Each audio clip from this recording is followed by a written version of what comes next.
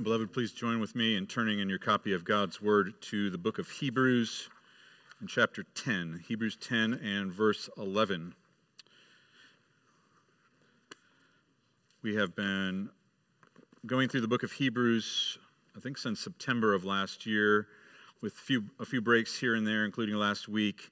And we have been in an extended passage section of Hebrews from chapter 7 until where we are today in chapter 10 that has been talking about the priesthood of Jesus, the sacrifice of Jesus. And actually our passage today ends a section that began at the very beginning of the book that was focused on the work that God has done in Jesus Christ, fixing our eyes on Jesus and the reality of what he has done for us. And the passage, starting immediately after where we are today, begins the remainder of the book where he's talking about how to apply this, how he wants us as believers who are seeking to persevere in the midst of life, how we flesh this out in our daily lives. But today it's almost like a climax, a high point of what he's been saying. It's coming to full focus as he talks about the nature of perfection in Jesus Christ. So if you would, out of adoration for God's word, please stand with me as we read this together. I'll be reading Hebrews chapter 10, verses 11 to 18. So hear now God's holy, infallible, and inerrant word. And every priest stands daily at his service, offering repeatedly the same sacrifices which can never take away sins. But when Christ had offered for all time a single sacrifice for sins, he sat down at the right hand of God, waiting from that time until his enemies should be made a footstool for his feet. For by a single offering he has perfected for all time those who are being sanctified. And the Holy Spirit also bears witness to us, for after saying, "This is the covenant that I will make with them after those days, declares the Lord, I will put my laws on their hearts and write them on their minds." Then he adds, "I will remember their sins and their lawless deeds no more. Where there is forgiveness of these, there is no longer any offering for sin." Let's pray together. Father, we do pray that you would speak to us clearly through your word. We want to hear your voice speaking to our hearts. We want to be receptive children with open ears. We want to be able to focus in the midst of the distractions of our lives. We want you to remind us of all that you have done in your Son, Jesus Christ, that we might be encouraged. And so we do pray that your Spirit would do these things, that you would be present with us through the preaching of your word, even through the weakness of human flesh. We pray these things in Jesus' name. Amen. You may be seated. In 1989, Toyota Motor Corporation launched a new luxury vehicle division by the name of Lexus. Lexus was entering a luxury vehicle market that was already dominated by the likes of Cadillac and Lincoln and BMW and Mercedes. And so in order to compete, they devised a clever marketing strategy. They wouldn't be the biggest or the most established, but they would seek to be the best, the highest quality in every aspect of their business, from vehicle quality to quality of customer service. They sold quality, and they communicated this strategy through the slogan that is now famous, the relentless pursuit of perfection. And beloved, isn't it true that so much of our lives, our experience is centered around this concept of perfection? I think many of us, most of us would probably describe our life as an attempt at a relentless pursuit of perfection. Some of us, in our pride, might think that we're the closest thing this world has to perfection. And then others of us just stop trying to pursue perfection altogether, having resigned ourselves to the fact that perfection just isn't attainable. Oh, we want perfection, don't we? I mean, we want the perfect job. We want the perfect spouse, the perfect family. I mean, I'd love to drive the perfect vehicle. But I think above all that, we want to be perfect. We have a desire to be perfect. And beloved, I'm here to tell you that that is actually a good desire, a right desire. And in fact, if we look at the pages of Scripture, I think we go beyond right and good. It's a necessary desire. Scripture says that we must be perfect. That's exactly what the Lord Jesus Christ said. He said, "You must be perfect as my heavenly Father is perfect." And that's a tall order because perfection is absolute. But the good news of the gospel, beloved, the good news of the gospel is that in Jesus Christ we can be perfect. And actually the Spirit in our passage today goes even further than that. It says that in Jesus Christ we have been made perfect in Jesus Christ. And that's what we need to hear today, is that God's people must be perfect. If we have any hope for glory, perfection is a non-negotiable. But in Christ Jesus, he has made us perfect. Now, perfection is a strong word. It's an absolute word. We're somewhat leery. We're uncomfortable with using absolute words. But we need to listen carefully and hear clearly what the Spirit says directly to us through his word on this topic. And so we will look at the necessity of perfection, the nature of our perfection, and the new covenant reality of our perfection. First, perfection is necessary.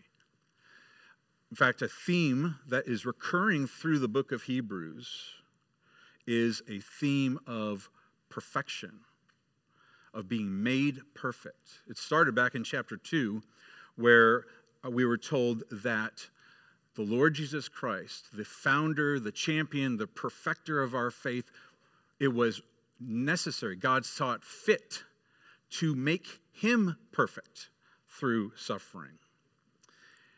And in chapter 5, we were told that having been made perfect, he became the source of salvation.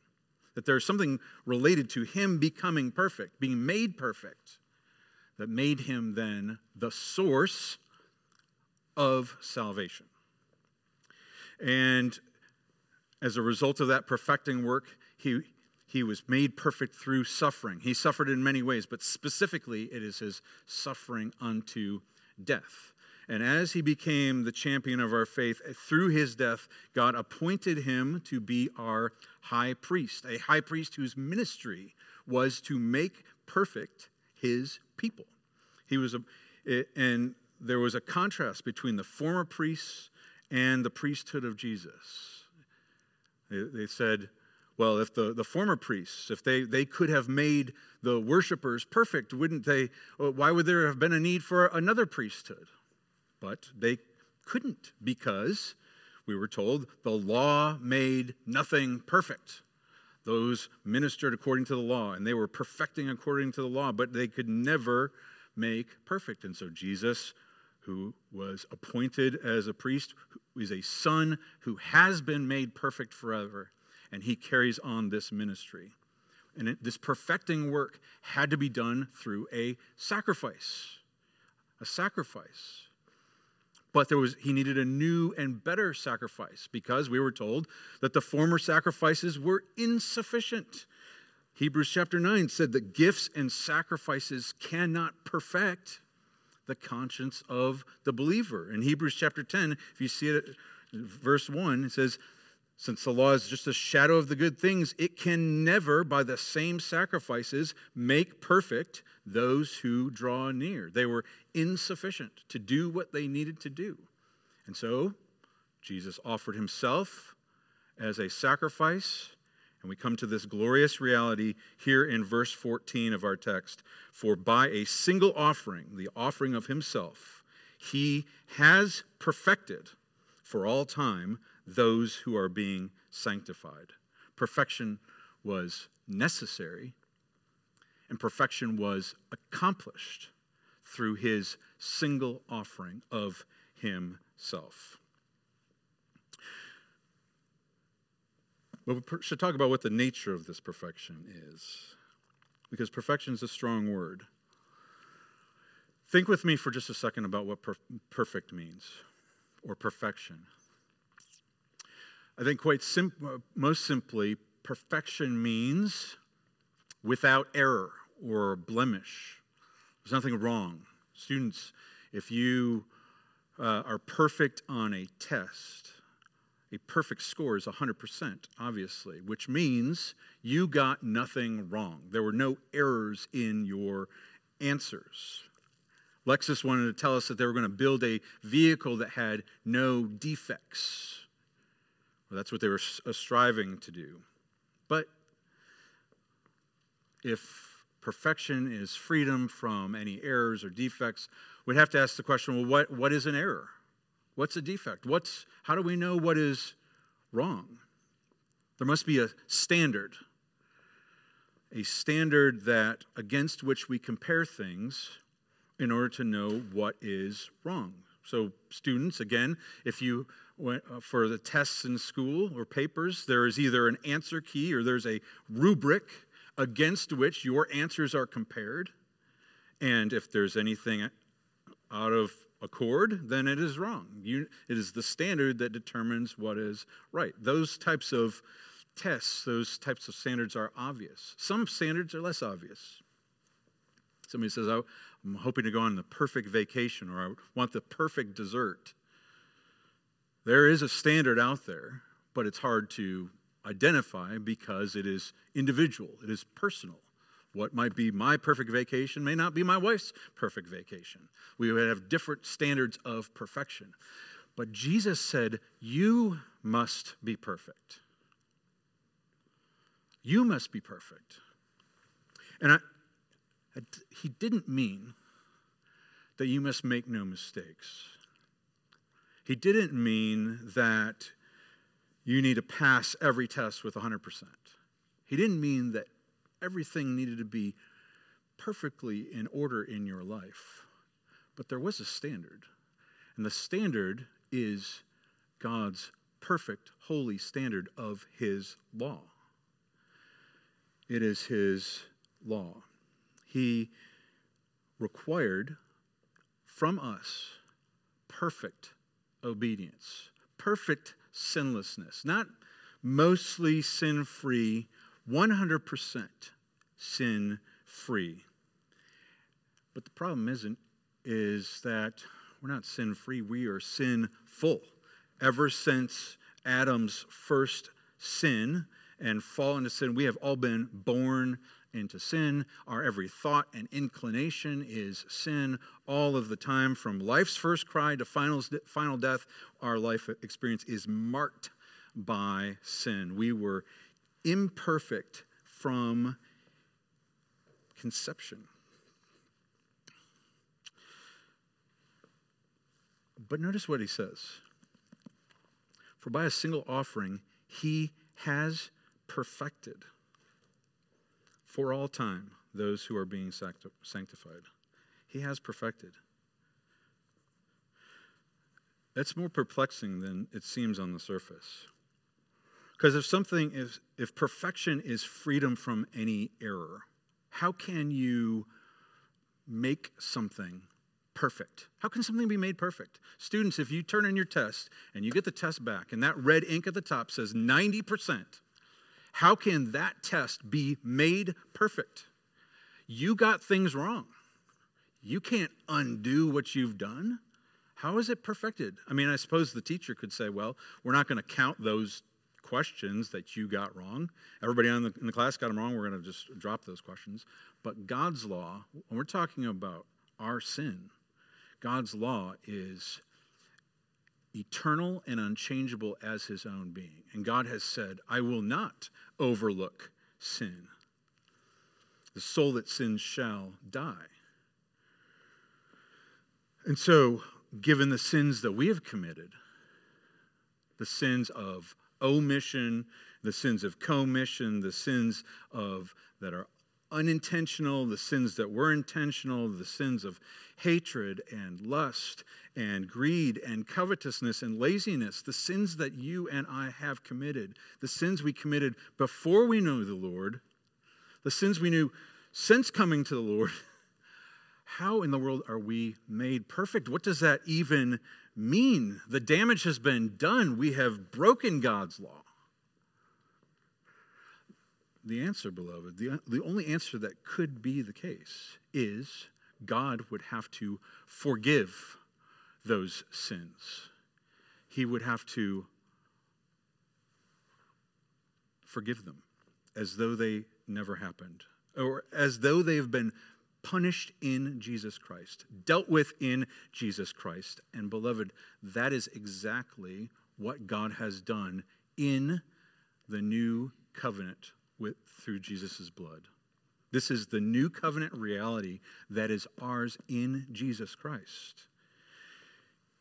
It says, he has perfected those for all time, those who are being sanctified. Beloved, in Jesus Christ, you have been made perfect. You have been made perfect.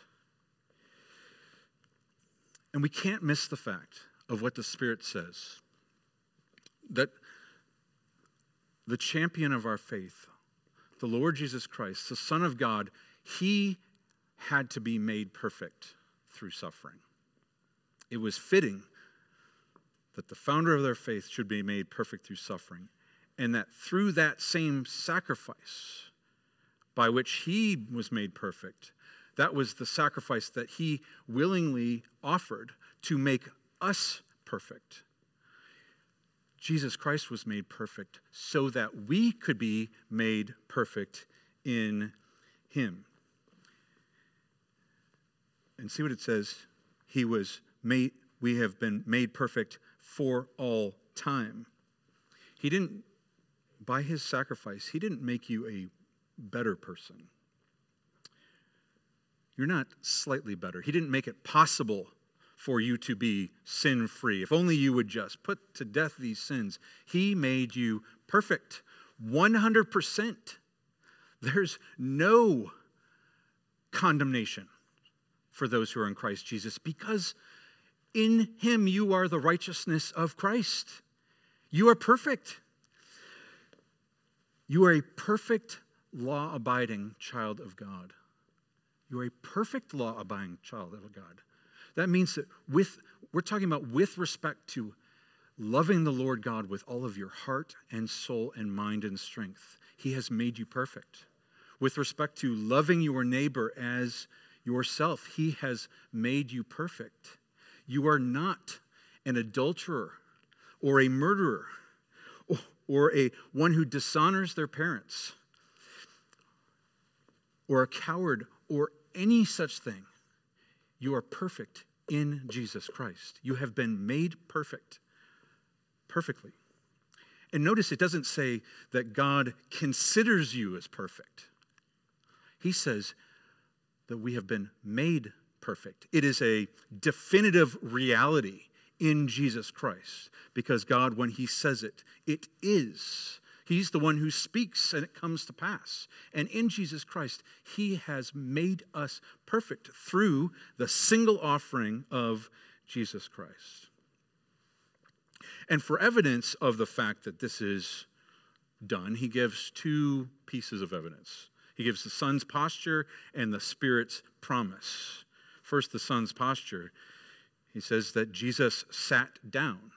Remember, this is the perfecting work of Jesus, our high priest. The priest's posture was to stand in the presence of God. They can repeatedly offer these sacrifices, and they could never sit down because their work was never done. But when Jesus offered this effective sacrifice, which actually did what it needed to do, he sat down.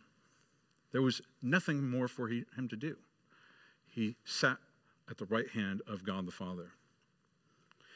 Secondly was the Spirit's promise. Notice what it says in verse 15. And the Holy Spirit also bears witness to us. And that witness that he gives are the promises of the new covenant. Specifically, the promise that God gives to forgive sins. And see what verse 18 says. Where there is forgiveness of these sins and transgressions, there is no longer any offering for sin. Beloved, through the sacrifice of Jesus Christ, your sins are forgiven. And it's no longer in any way associated with you. He promises to remember those sins no more. We are made perfect. But we have to be very careful here because this is not true for everyone, every person. And I fear that it's not true for some of us here. I hope that it is. But this is a new covenant reality, meaning that this is something that is only ours in Jesus Christ. See what it says in verse 14. For by a single offering he has perfected for all time. Who? Those who are being sanctified. Those who are being sanctified. Now kids, hopefully you know what sanctified means.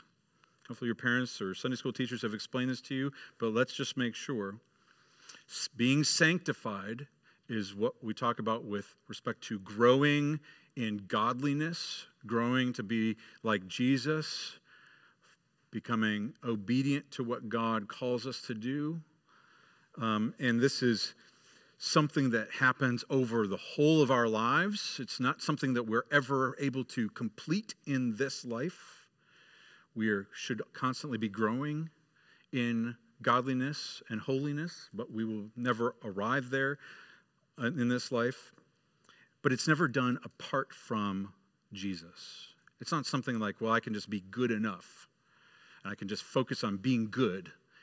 It's being made holy happens being as we're part of Jesus and united to him and have faith in him. And we have to ask, it says, who are those who are being sanctified? Well, who are those who are being sanctified? And Ephesians chapter 1 tells us that God chose us in Christ Jesus before the foundation of the world that we might be holy and blameless in his sight. The only ones that will be holy and blameless, the only ones who are sanctified are those whom God out of his mere good pleasure has chosen to make holy and blameless. To be sanctified requires the sanctifying Spirit of Jesus Christ, where it requires the Holy Spirit to work in us. And if God has chosen us to be holy, we will certainly be holy. It will happen. The Spirit will work in our hearts before we come to faith. The Spirit will put us in a position to hear the preached word of the gospel of Jesus Christ. The Spirit will open our ears and our hearts to receive this gospel. The Spirit will work in us to put those sins to death and to walk in righteousness. And that is the work that will be done by the Spirit. We will be sanctified. And notice that these are the people that are made perfect. Not those who are in the process of being sanctified, but those who God has chosen to be holy and blameless. He has perfected through the single sacrifice of his Son. It was God's eternal purpose to send his Son to make perfect all of his people for all time with a single sacrifice. And then in the course of time, to bring us to a point of faith and to sanctify us as he prepares us for glory. And so you might say, well, you're saying, Mark, that I am perfect. I've been made perfect. I can assure you that I am not perfect. I sin every day. I am struggling with sin. Beloved, look at the verb tense of what it says about sanctification. You are talking about your struggle with sin, and he says he's perfected, past tense, for all time, those who are being, present with future, are being sanctified. These are the twin realities of the gospel, beloved, and you cannot fail to miss this. That in Jesus Christ, you have been made perfect, that the work has been complete, and yet the Spirit is still at work to prepare us for glory, to conform us to his image, to help us to put on Christ and put off the deeds of darkness. Yes, I know that you're not perfect experientially, but you are definitively perfect. God has made you perfect, and you will see glory. I can assure you of that reality. But if this is a reality for those who have been called by God to be holy and blameless, the question that we ought to ask is, how do I know for certain that I have been made perfect in Christ? And you can ask yourselves these questions. Do you have faith in Jesus Christ for your salvation? Do you recognize that you must be made perfect in order to see glory? And do you recognize that you cannot attain perfection on your own? But do you accept and receive that perfection that God has given to you through the sacrifice of Jesus Christ? And are you remaining in Christ and walking in him as he sanctifies you and prepares you for glory? Beloved, if you could answer yes to those questions, then you have God's holy, unbreakable word that he has made you perfect. You can rest on that as the bedrock of your faith. He is yours forever and ever.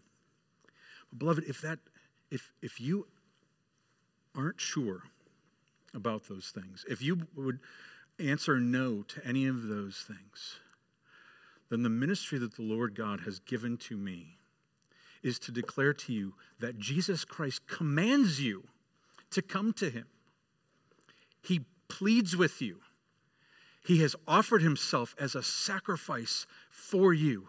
The Spirit says he will never turn one away who comes to Jesus.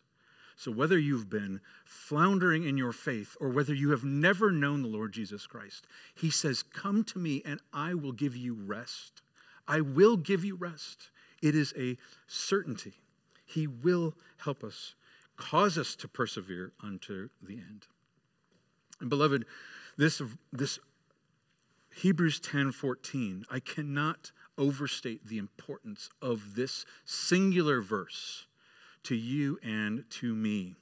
This is the true gospel, pure, clean, and concise. I exhort you, I plead with you, understand this verse, meditate on it deeply, and memorize it. Tattoo it on your heart.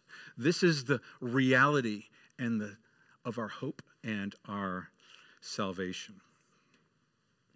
And beloved, this is so important because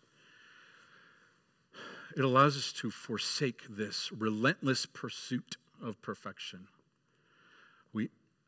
We will never arrive at that goal, pursuing it on our own. We must accept what God has given to us in Jesus Christ. We must rest in it, and having received it, we must grow in it. We must be perfected in our lives, even as he has perfected us once and for all. You don't have to strive for it. It's already yours. It's already yours. But it's also essential because we need to really beware of good Christianity. We need to forsake good Christianity and pursue perfect Christianity. Good Christianity is this false gospel that I think seeps into our hearts and our minds and our mouths so very easily. We find ourselves telling it to our kids and our friends and our neighbors. We admonish and encourage ourselves with that same false gospel. And what is good Christianity? Good Christianity says you need to be good, you need to do good, or you need to feel good. You need to be good. You need to strive for perfection through obedience. You need to obey God's law. You need to focus on His laws and His rules and, put those things to death. Repent more. Do the right things, because that's the way to get to glory. Or you need to do good. You need to serve. You need to achieve. You need to accomplish. You need to do all these things. It's an attempt to reach perfection through accomplishment. Or we need to feel good. We need to cheer up, have a positive attitude. We need to be happy and encourage one another and have a rosy outlook on life. And beloved, these things are good things. We are certainly commanded to put to death our sins, to walk in obedience. We're certainly called to serve with all of our time, talents, and treasures, and all of our being. We're certainly called to rejoice always and to strive for the peace that our God gives us. But these things do not make us perfect. These things are not the sum and the substance of our faith. Only Jesus Christ is.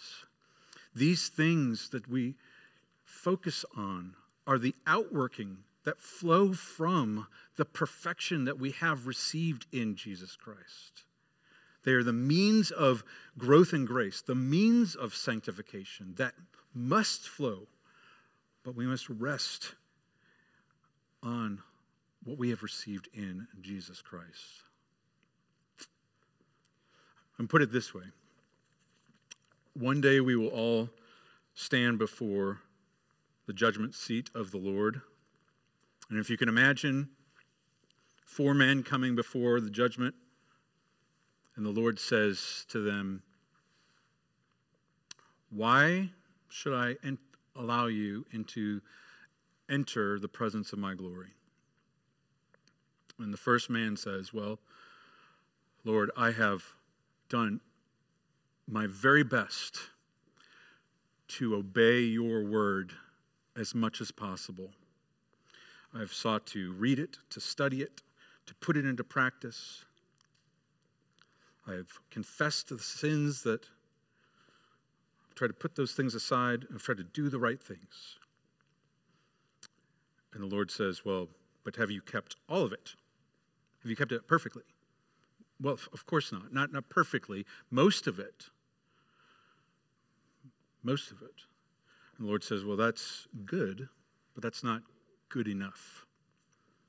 Because His word says, if we break one commandment, we have broken the whole law.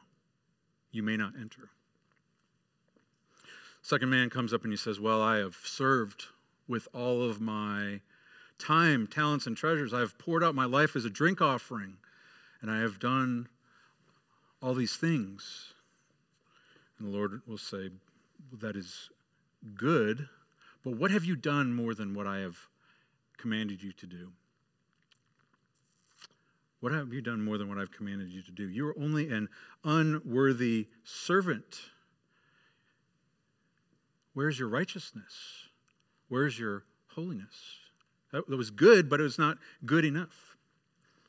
And the third person comes up and says, "Well, Lord, this has been a hard life, but I have done all that I can to maintain a positive attitude. I have sought to be an encourager to my friends and my neighbors and my brothers and my sisters. I have sought to be a light in the midst of my experience." And the Lord would say, "But have you wept over your sin? And what is the source of your joy? Is it the true joy that flows from knowing that you are forgiven and made perfect in my Son, Jesus Christ? Or is it just rash, emotional nonsense? It's good, but it's not good enough. You may not enter." And the fourth man walks up and he says, Lord, I seek to enter on the basis of the perfection of your Son. The Lord would say, but have you kept my law?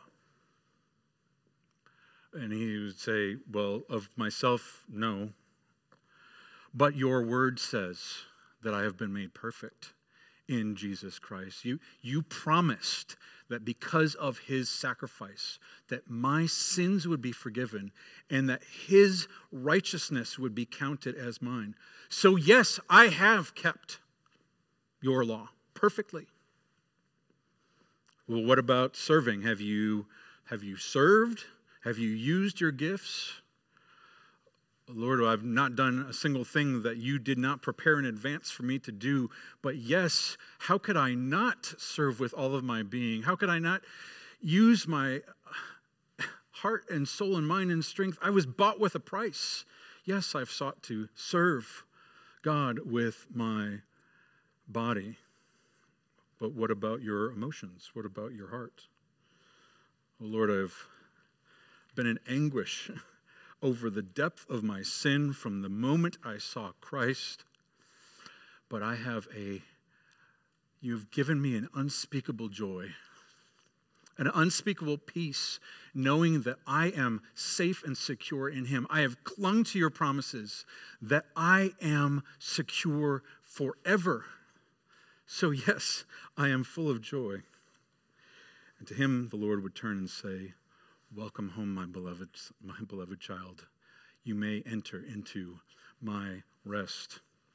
Oh, beloved, put your faith squarely in Christ and the work that he has done for you and me in the cross. Receive him as your Savior and rest and remain in him as God works in us that which is pleasing in his sight. This is the only way that he will bring us to glory, but he will bring us to glory forever and ever. Let's pray together. Lord, thank you for your precious promises that are ours. Thank you for speaking to us clearly and directly. Sometimes we miss it, and it seems so hard to accept because it is so magnificent. But Lord, help us to meditate and to walk in a way that is worthy of this calling that you have given to us in your Son, Jesus Christ. We pray these things in his name. Amen.